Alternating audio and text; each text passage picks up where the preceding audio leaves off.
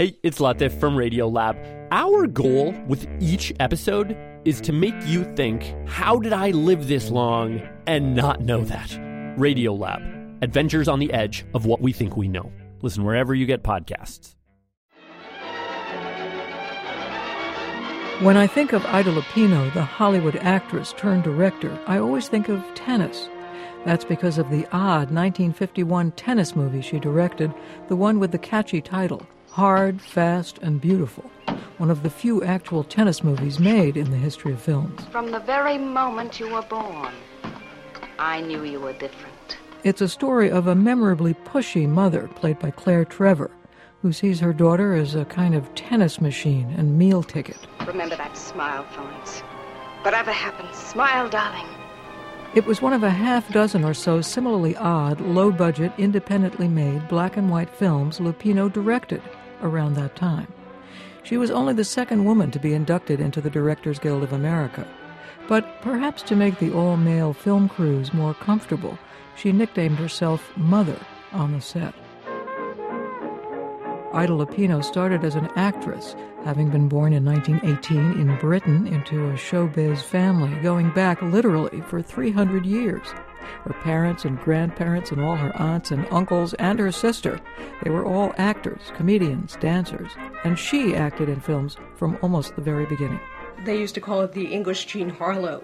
Don't forget that she started acting when she was about 14 years old.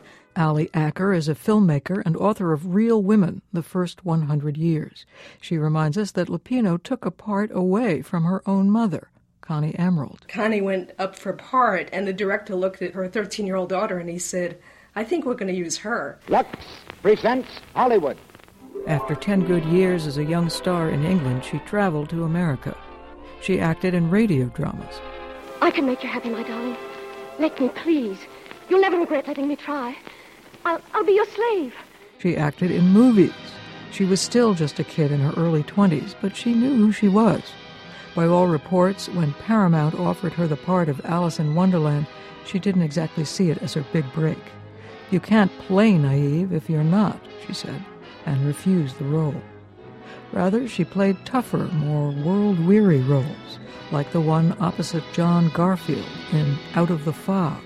Who would have thought on a pier in the middle of winter, a girl like you? How do you know what kind of girl I am?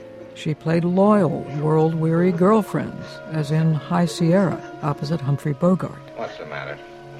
Oh, Roy, please don't send me back to L.A. Please don't. I want to stay with you. Please, Roy, don't. She did celebrated work later in Roadhouse as Lily Stevens, a tender but world-weary nightclub singer, using her foggy, distinctive voice. It's 2:45. There's no one in the place except you and me. But even she admitted she was a kind of poor man's Bette Davis. So set 'em up, Joe. And there were obstacles. You know, she wasn't the most beautiful woman in the movies. She wasn't tall and imposing. Janine Basinger is head of film studies at Wesleyan University. She doesn't have a lot of the big assets that you might think of for movie stardom, but she made it work. She was this tiny 5'2", adorable, but hard-hitting kind of actress, and they really didn't know what to do with her. So there was a long period that she was out of work. And basically, she couldn't stand it. And she said, this is quite enough. I'm going to make my own films now.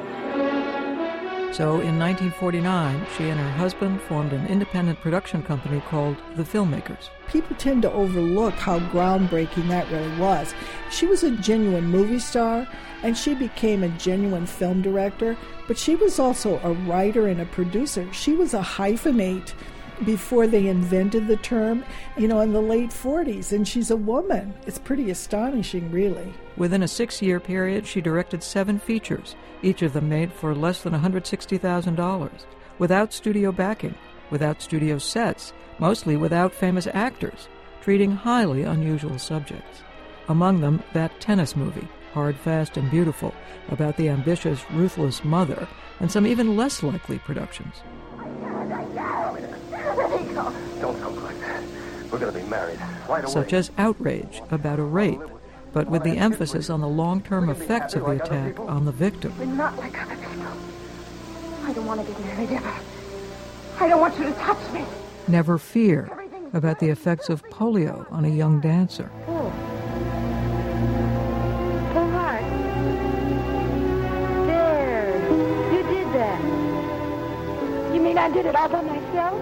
Yes, you did. The Hitchhiker, a dark drama which I'm told is taught often in colleges now. Because it's a really good example of a late 1940s, early 1950s independent, low-budget movie that was very successful, that's very tough and gripping, and that shows that with a minimum of money and going on location, that you could get the audience on the edge of their seats. You guys are going to die, that's all.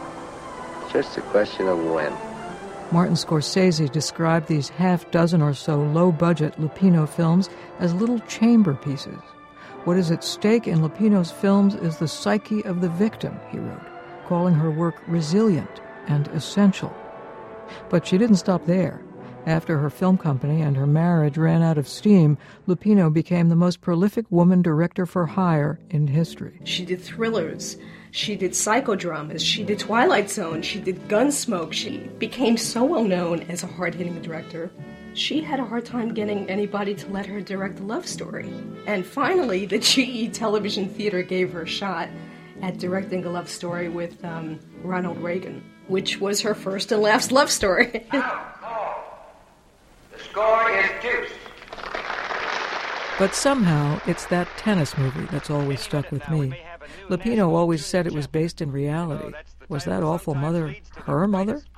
Maybe it's that bizarre title. What exactly does Hard, Fast, and Beautiful refer to? The tennis ball? Life on the courts and off? Or maybe it refers to Ida Lupino herself. Hard, she was, and she knew it. Fast? Well, her rise to stardom, still in her early 20s, was pretty snappy, and she mastered directing in no time flat. Beautiful? Sure, in her own way. She played a good game. For WNYC, I'm Sarah Fishko.